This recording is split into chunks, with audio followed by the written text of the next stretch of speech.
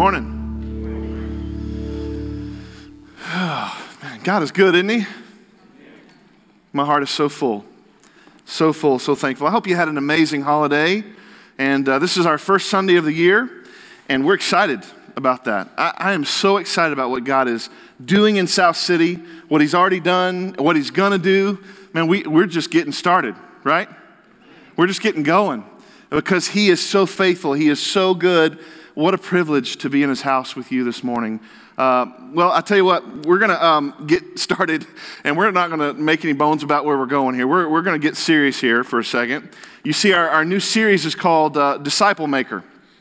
And even in the way the graphic looks, it's possible to be a disciple and yet not be a disciple-maker.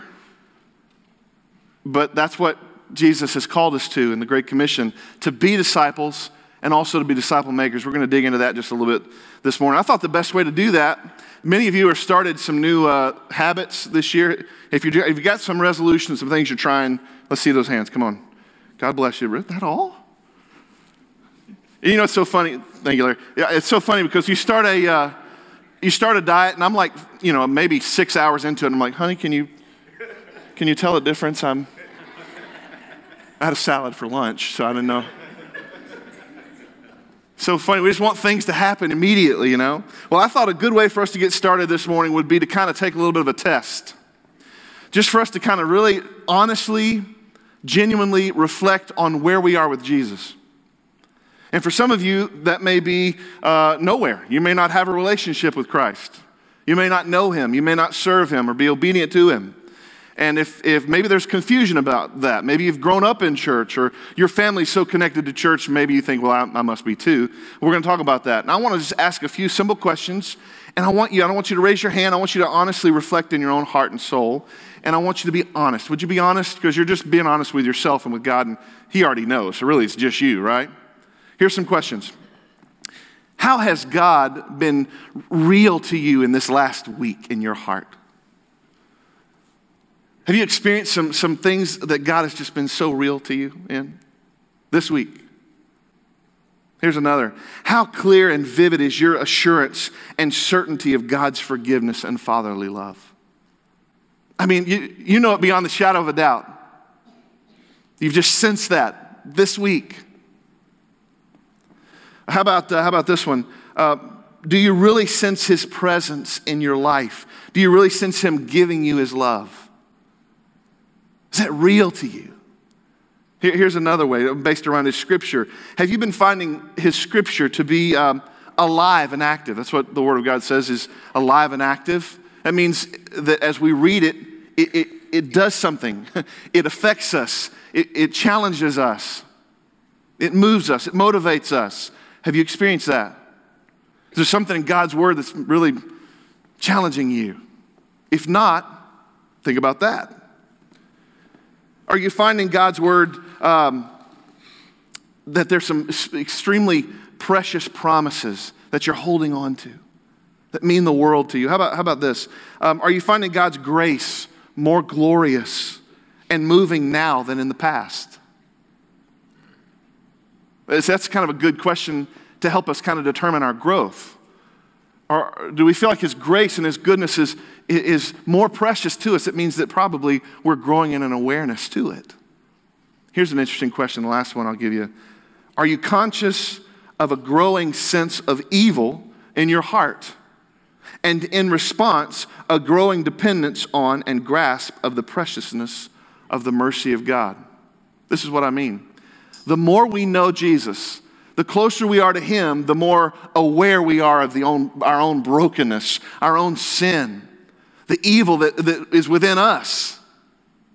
The more we know him, the more we realize how desperately we need him. Has that been real to you? Because the truth is this morning, if it hasn't been, if you don't feel some connection in those questions to a relationship with God, if you're kind of sitting there going, no, not really experienced that or those or no. You need to realize this morning you may not know Jesus as your Savior. If you don't sense a connection, if you don't sense movement from his word, if there's no desire for obedience in your heart, you may not know him. You're probably not a Christian. I don't know if you noticed it or not yet, but we've got a new billboard ad out here on the billboard, big billboard out here. It's one of my favorite quotes from an old evangelist, Billy Sunday. It says, "Going to church doesn't make you a Christian any more than standing in a garage makes you a car." I love that. I hope people driving down the freeway think about that. Going to church doesn't make you a Christian. Just showing up doesn't make you a Christian. It's not like you walk through the door and they go, "Hey, here's some integrity and here's some obedience," and you just walk through, "Oh, thank you." And you leave and you're just exactly who you're supposed to be. It doesn't work that way. And when you walk into a garage, you don't become a car, right? Kind of the same deal. Here's the first note for your card this morning. It's possible to be a part of a church and yet not a part of the kingdom of God. It's possible to be a part of a church and yet not a part of the kingdom of God. Not sure you know this or not, but it's a huge issue in the church in America. It's an even bigger issue, I think, in the South, in the Bible Belt. There's like something that comes with our Southern heritage, right? It's kind of like, you know, I'm not a huge country music fan. I like some of it I don't like, but it seems like in country music, the songwriting consists of, boots and girls and my dog and my truck, and God's kind of thrown into this melee of information, you know? Kind of like it's just our heritage. We got God and we got guns and we got boots and we got, you know what I mean? Almost like we just have inherited a faith in Christ, or at least that's what many people think, and that's actually not the case. There's tons of people who attend church who are fairly moral people even maybe, and maybe they even believe in God, but they don't know Jesus. Some of you go, wait. You're saying you can believe in God and not know Jesus? Yeah. According to James, chapter 2 and verse 19, take a look at it. He says that even the demons believe and they shudder. His point is this: it's not enough for us just to say we believe and our lives not walk out obedience, not do the work of what it looks like to be a Christian. In other words, the work proves the faith.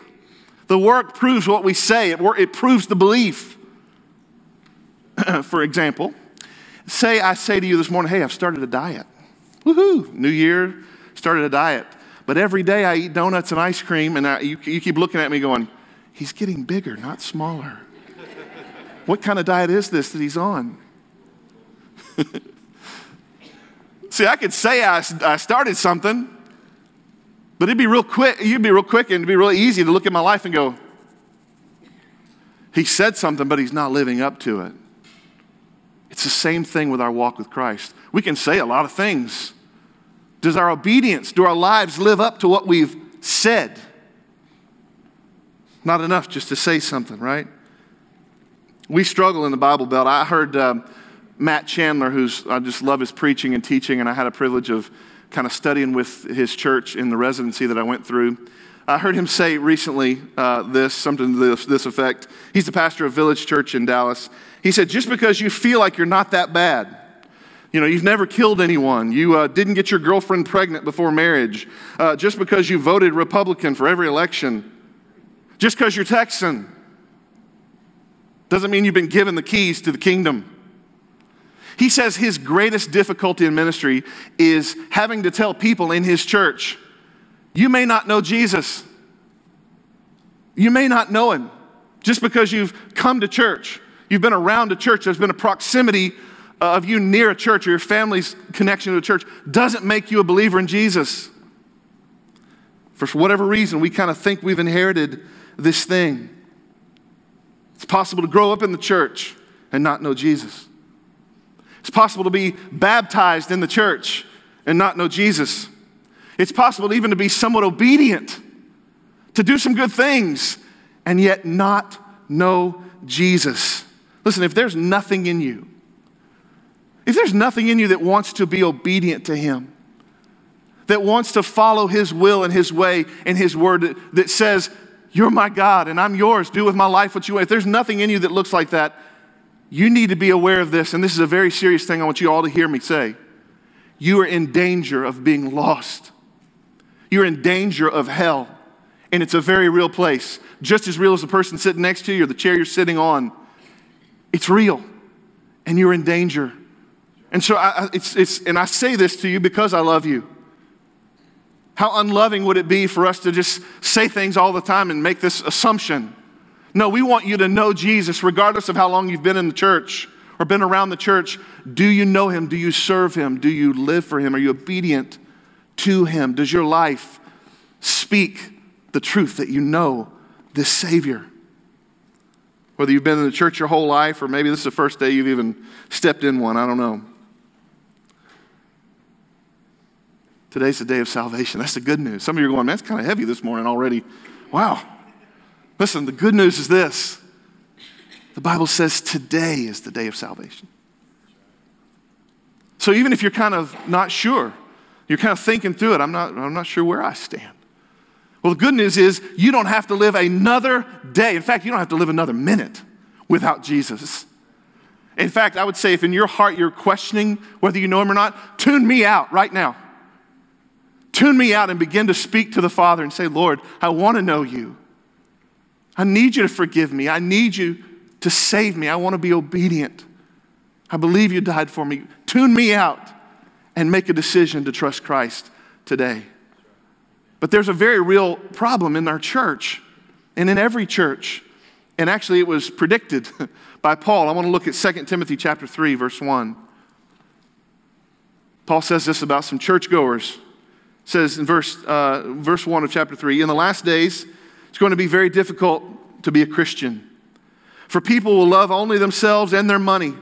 They will be proud and boastful, sneering at God, disobedient to their parents, ungrateful to them, and thoroughly bad. They will be hard-headed and never give in to others. They will be constant liars and troublemakers and will think nothing of immorality. They will be rough and cruel and sneer at those who try to be good. They will betray their friends. They will be hot-headed, puffed up with pride, and prefer good times to worshiping God. They will go to church. Yes, but they won't really believe anything they hear. Does that not describe our culture? Does that not describe the world that we live in? It absolutely is.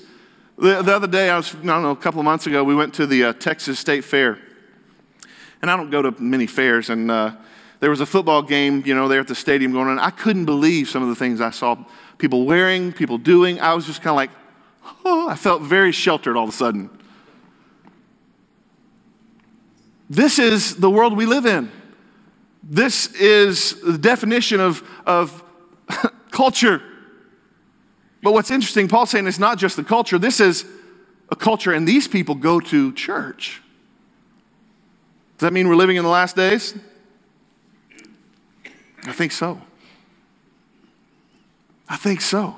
It's so interesting to me. It's like, if you're going to live that way, why go to church? That's a good question. Why are you here?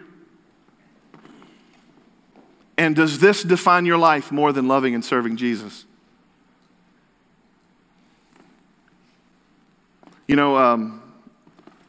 The church is to blame a little bit as well, honestly. We show up at the church, many of us, we've talked about this before, and we treat the church like this is the place to be perfect. Hey, perfect family. No, we're awesome. Don't question it. We're awesome. My family's awesome. My kids are awesome. My life is awesome. My truck is awesome. My job is awesome. Everything's awesome. We're fine. Right? Have you experienced that in the church before? This means yes, this means no. Yes. For whatever reason, we've come to the Lord's house and we thought, hey, this is a place to be perfect. Yeah, all right. Especially when you look at people's Facebook pages, you don't ever see, hey, you guys, we're dying over here. Do you? No, you see the perfect children and the perfect vacation and the perfect ... Because that's our nature to put forward something that's untrue and to hide.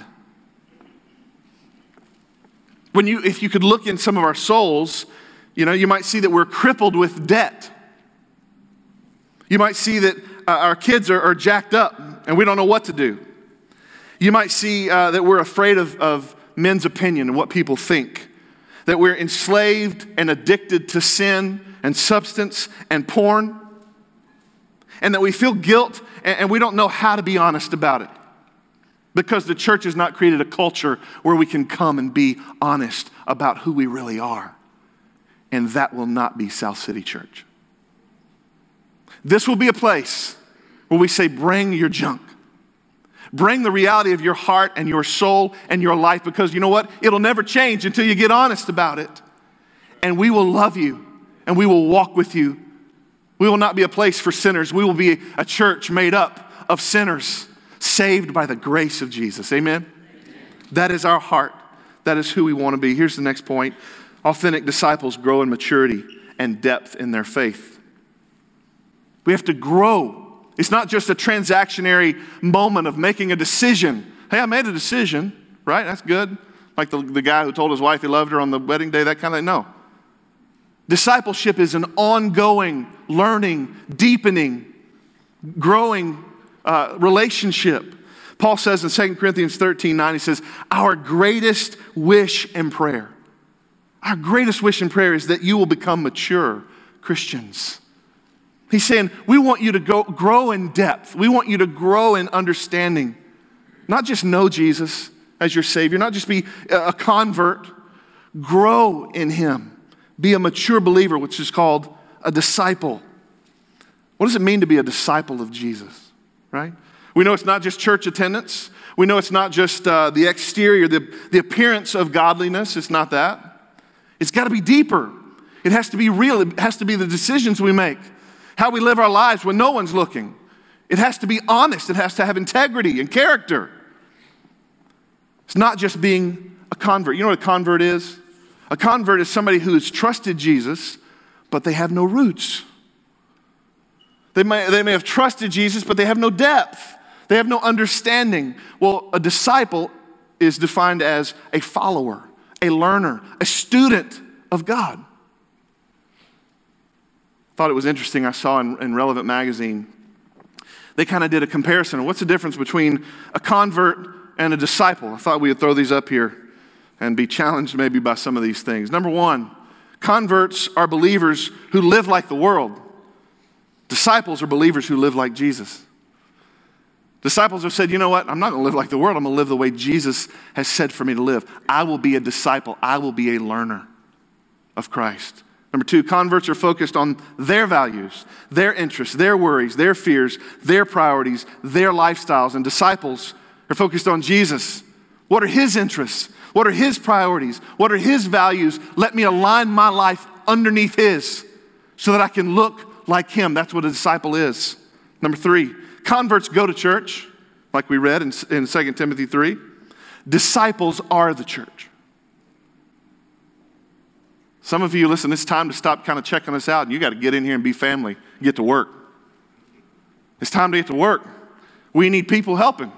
We need people in kids ministry. We need people greeting. We need people helping with coffee. We don't want you just to be an attender. We want you to be a family, right? We want you to be a part of the church. Don't just come to church. Converts are involved in the mission of Jesus. Disciples are committed to it. It's the crumpled up $5 bill in the plate. Man, I hope that goes a long way. Jesus multiply that. Listen, I'm not diminishing what we would call in Scripture the widow's mite. It's not about the amount of money or amount of money you have or the amount of money you give. That's not what I'm talking about. Sometimes we think that whatever amount of money we give is all we need to do. Disciples are committed to the mission of Jesus. In our lives, in our homes, in our families, in how we're learning, in how we're growing, and what we're doing.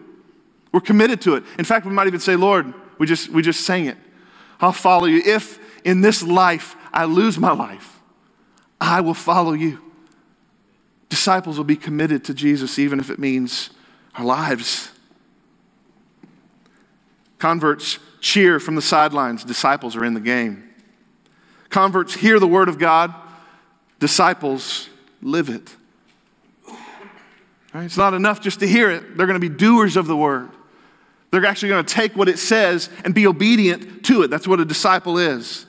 Converts follow the rules. Disciples follow Jesus. Converts are all about believing. Disciples are all about being. Converts are comfortable. Disciples make sacrifices. Jesus said, if you're going to follow me, you will be persecuted. This will be difficult. You're going to have a hard time. Let nobody mistakenly say to you, hey, if you want the easy way, become a Christian. That's a lie. It's not easy to be a Christian. It's hard. It's hard to truly serve and sacrifice all that we are, because it means saying no to ourselves, and that's not an easy thing to do. We make sacrifices. And number 10, converts talk, disciples make disciples. Can I just confess something this morning? I've been in ministry about 27 years, and there were probably 18 or 19 of these years I just did a lot of talking. I did a lot of talking, and I didn't do a lot of disciple making. Many of you know I spent some of my time as an artist singing in churches in different places around the world. And I would have told you that's my job. That's my thing to do for the kingdom. And I don't want to diminish those dear friends I have in the industry or people who do that. That is a part of it. But it didn't mean I got a pass to not make disciples as well. Somehow I thought I did. Or I just didn't think about it. And the reality is, he's called us not just to be the people of God, not just to know about God, but to make him known, right? To be disciples and to make disciples. In fact, that's our mission statement. I want you to look at it this morning. It says this: South City Church exists to love God and all people by becoming authentic disciples who make disciples for the glory of God and the good of the city. And so for the next several weeks in this series, we're going to focus on a couple of little phrases in here, okay? By becoming authentic disciples who make disciples. Becoming authentic disciples who make disciples. Some of you are going, isn't that kind of redundant? Authentic disciples, that's kind of redundant. You're right, it is. Because disciples ought to be authentic, right? So we shouldn't have to say it twice, but I'm telling you, in this culture, in this church culture, in my own heart, for some reason I thought I could be a disciple and not be authentic. So I thought, you know what? Maybe we need to spell it out a little bit more. Kind of like when you see Jesus trying to get somebody's attention, he might say, Peter, Peter. He has to say it twice. Sounds good to me. Sounds biblical. I don't know. Becoming authentic disciples who make disciples. Listen, hopefully every song we sing, every message we preach, every dollar we spend ought to be filtered underneath the desire for us to make disciples. If we ever do anything at this church that doesn't fall under the filter of making disciples, something's wrong. Because Jesus has called us to make disciples. He's not called us to be a country club, right? He's not necessarily called us to be a record label.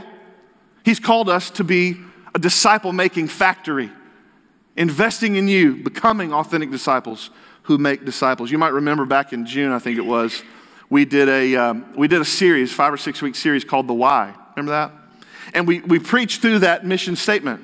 And we just kind of talked about every aspect of that mission statement. And the point was this: why are you here? Why am I here? Why do we exist? What's the purpose of the church? Do you remember the answer? Huh?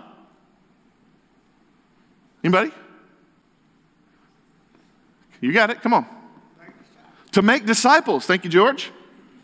That's the why. The why is to make disciples. That's it. That's why we exist. That's what Jesus said in Matthew 28:19, right? Go therefore, make disciples of all nations, baptizing them in the name of the Father and the Son and of the Holy Spirit, teaching them to observe all that I've commanded you. And behold, I'm with you even to the end of the age. He didn't say, now go therefore and make converts. Get some good decisions. Go therefore and make church members. No, go and make disciples.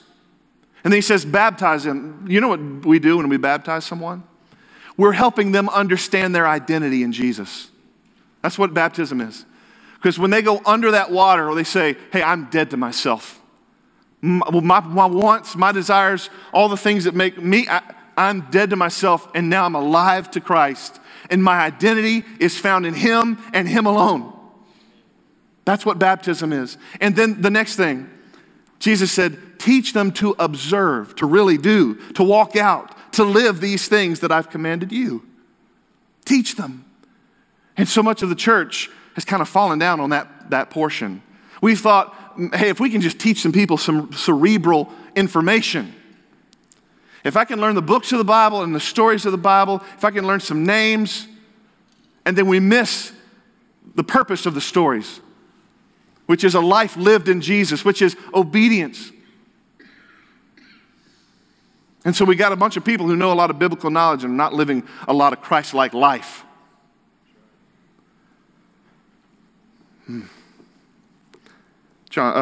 Timothy Keller, who is the guy that came up with those questions, pastor in New York and one of my favorite authors, he says this: there are not two kinds of Christians.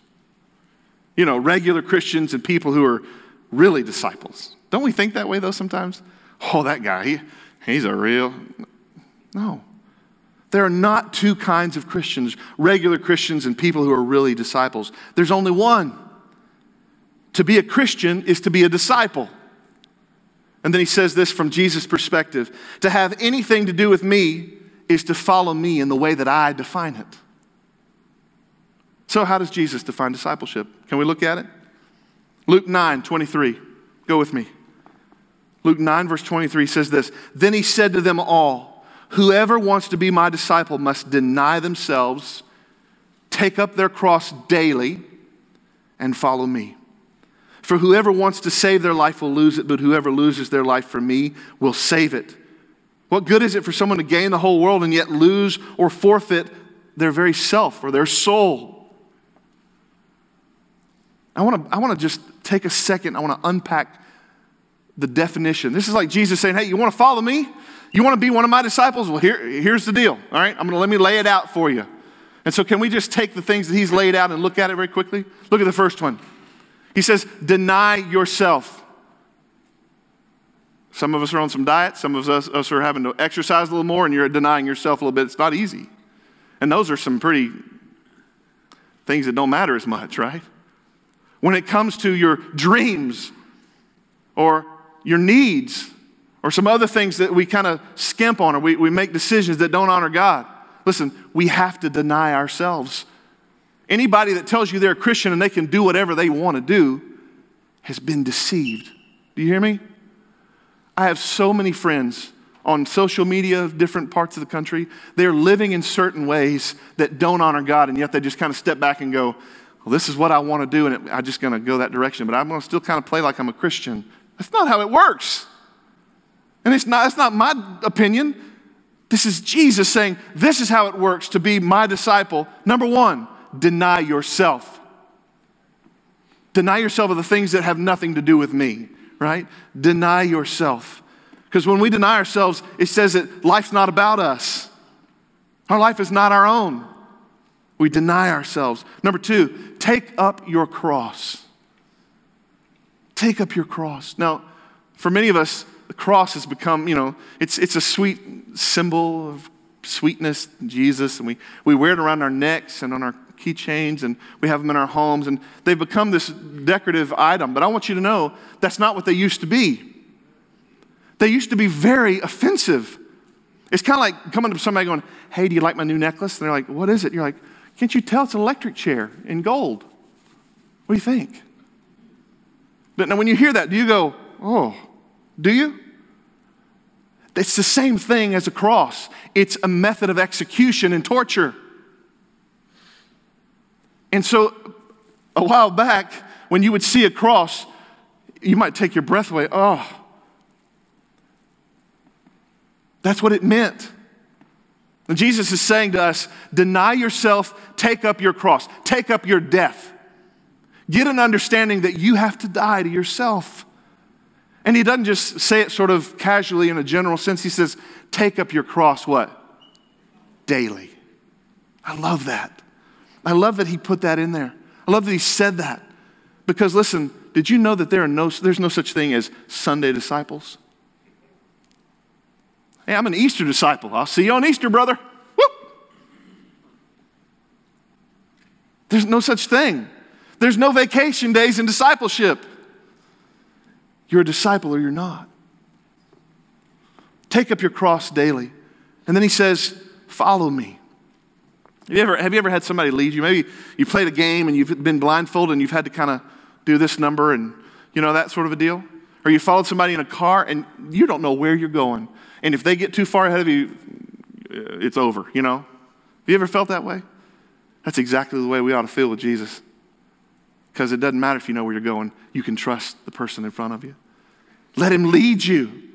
It can come to a place where you're just like, Lord, I just want to follow. Doesn't matter where we're going. Wherever you go, wherever you take me, wherever you lead me, I will follow you.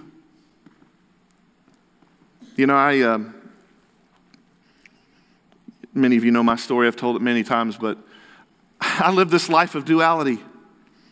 I lived a life showing up at church thinking, hey, do I look like the guy that ought to have everything together? And then I moved over here in the weekday, and I was drinking and struggling with sexual addiction and all these different issues in my life. And it's not that Christians don't struggle and have issues. It's that God doesn't want us to fake it. He wants us to be honest about it. He wants to bring those things to the light. That's the purpose of the church. And my problem was I thought I could pretend to you I was over here and I could be this guy over here. And praise God that he stopped that in my life. And he helped me understand that there's no such thing as Sunday disciples. It's every day, every minute. Am I living for him? Am I loving him? Am I trusting him? That's why I love small group community so much, our South City groups. It's a place where we can struggle together. We can wrestle together.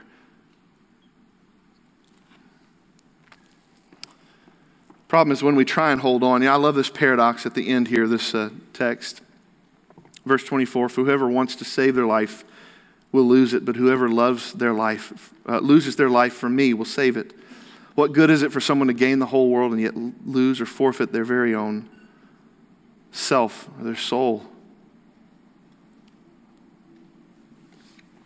Saying, do you really want life? Do you want a life that's meaning? Do you want the best life? We just finished a series called Life, talking about spiritual disciplines.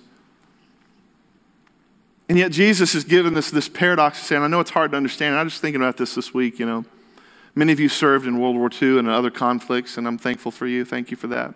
I can't imagine being in a, what do you call those things, a rabbit hole or a trench or something, fighting for your life. And coming to the place where you look around and you see the enemy is too great. And you have to make a decision. I'm either going to just spend it all right here, or I could save some of these men and surrender. I can't imagine that feeling because it has to be almost worse than death. It's this point where you just go, I'm probably going to die anyway. And a point where you just give up. I surrender. It's a military term. Surrender is a military term. And yet how many of us have come to church and we've never said, God, I surrender. I give up. I give up my life. I give up my thoughts, my plans. And as I surrender my life, as I lose my life to you, the reality is that's when I find it. That's when you give me the life you have for me. Some of you might be wondering, so how do we get there? How do we become disciples, authentic disciples? How do we become disciple makers? Well, number one, your pastors have a role in this. Our role is to help you be built up to the church, to the body that you should be. I want to look at this text in Ephesians 4, verse 11. I love this. If there's a scripture you're going to take with you today and chew on, I wish it would be this one. Ephesians 4, 11 through 16 says this, and he gave the apostles, the prophets, the evangelists, the shepherds, the teachers to equip the saints for the work of the ministry, for building up the body of Christ until we all attain the unity of the faith and of the knowledge of the Son of God to mature manhood, to the measure of the stature of the fullness of Christ, so that we may no longer be children tossed to and fro by the waves and carried about by every wind of doctrine, by human cunning, by craftiness and deceitful schemes. Rather, speaking the truth in love, we are to grow up in every way into him who is the head, into Christ, from whom the whole body, joined and held together by every joint with which it is equipped, when each part is working properly, makes the body grow so that it builds itself up in love. Our role is to help you be built up as the body of Christ. How long will we do that? Well, listen, we're going to do it until we all attain to the unity of the faith and of the knowledge of the Son of God. We know who he is. And listen to this. To mature manhood, to the measure of the stature of the fullness of Christ. What do you do when you measure something? You know, you stand up straight, or you're measuring your kid's height, or you're measuring your, whatever the case may be, and you're working on something. It's a way to determine how much, right? How tall, how wide, how big. In other words, there is a measure to your walk with Christ. Yes, that you would all attain in unity the importance of knowing Jesus. But it's not just that, it's becoming to full maturity and a measurement of the fullness of Christ. So when we measure, how are we doing? This is what I'm saying. As you look in your heart and you look in your soul, how are you doing? How's the measurement for you? When you look, not at me, not when you look at somebody else, when you look at Christ, how do you do? How do you stand up? How's the measurement? Because it's until we become mature believers in Christ, until we have the stature of the fullness of Christ, we keep growing, we keep learning, we continue to be disciples of Jesus. South City, we got a little ways to go, don't we? Drew's got a little ways to go too, trust me. We can't mature as a church until each part is working properly. I love that. Each part is working properly. That's what makes the whole body grow so that it builds itself up in love. You know what that means? It means that we need you. We need you to take on the gifting that God has given you. It means that we need you to be built up in your own discipleship so that you know Him and you're making disciples. And when you do that individually, then we can be built up into the church that God wants us to be. Here's the next and last point. Authentic disciples make authentic disciples. Make authentic disciples. Make authentic disciples. This is God's plan for His church. And I want you to notice at the beginning of that Ephesians passage, it says, we're equipping you for the what? The work of the ministry. You're like, I just kind of come here and listen to something and then I go home. Exactly. We're not here for your entertainment. We're not here for a dog and pony show or a performance. It's not why we're here. We don't exist for that. We exist that we help you. We equip you for the work of the ministry. We want you to go.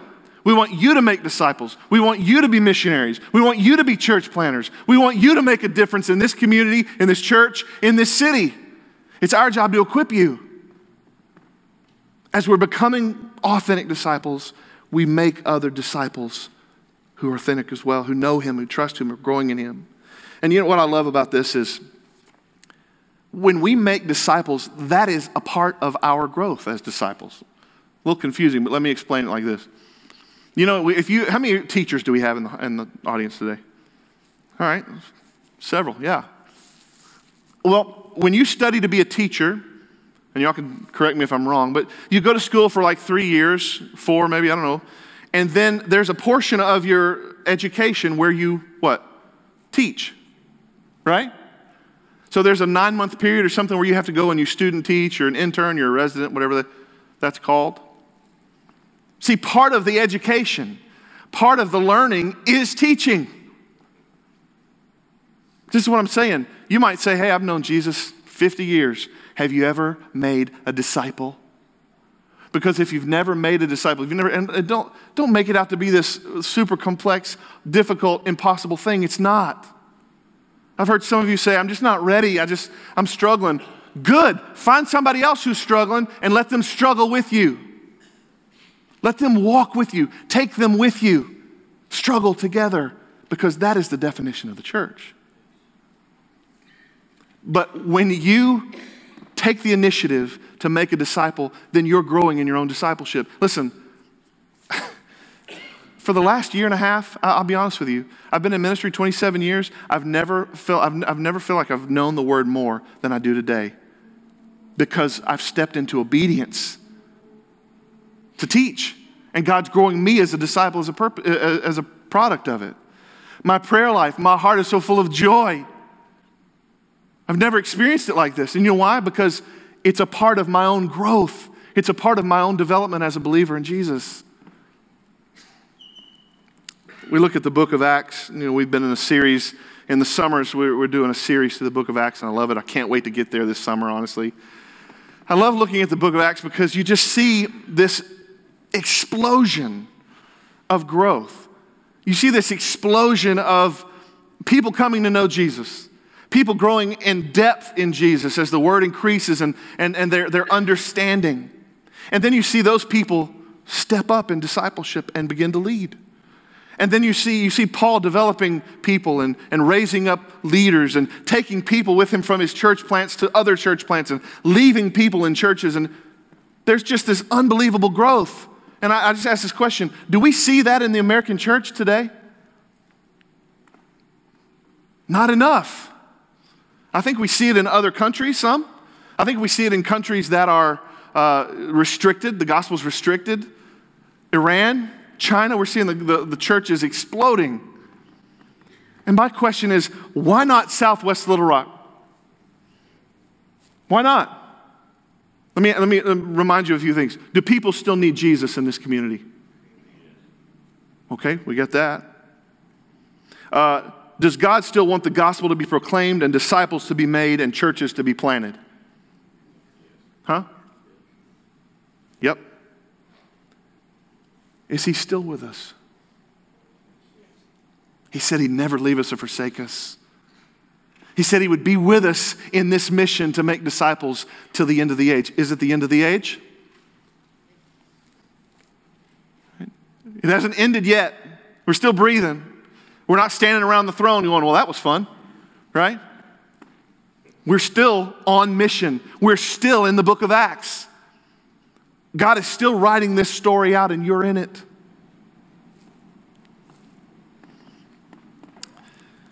I believe God wants to do something in us this next year. I can't wait to get to be about it. Last week I talked a little bit about focusing on obedience instead of the outcomes. Remember that? Talked about fear. We can't be a church that's afraid. We can't be a people that's afraid. We have to focus on obedience instead of the outcomes. Listen, I just want to say this morning. Maybe you're sitting here this morning and you're saying, you know what, I have been in church a long time and I don't know that I've ever done all that God wants me to do. Then what does it mean for you to focus on obedience instead of what somebody else might think?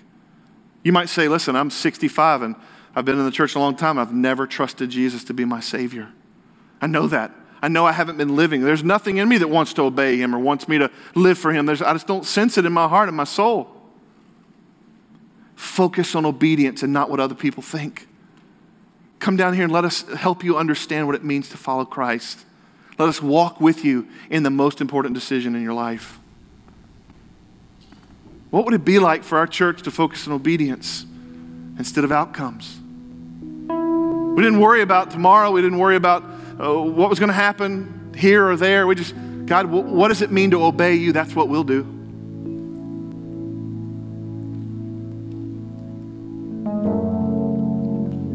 This morning, maybe God's speaking to your heart, and maybe you just need to say, Lord, this new year needs to change for me. I'm tired of just attending the church. I want to be a part of the church. I want to step up a little bit. I want to be used of you. If there's breath in your life, if there's breath in your lungs, there's purpose for your life. You hear me say it all the time. If there's breath in your lungs, there's purpose for your life. God wants to use your life. You're not an accident. He's waiting on you to understand it. He's waiting on you to grab onto it, to get excited about what am I created for? What did God make me for? Why do I have these dreams? Why do I have these gifts? Let's find out for the glory of God and the good of the city together, can we? Pray with me. Father, we thank you so much for your kindness, for your goodness.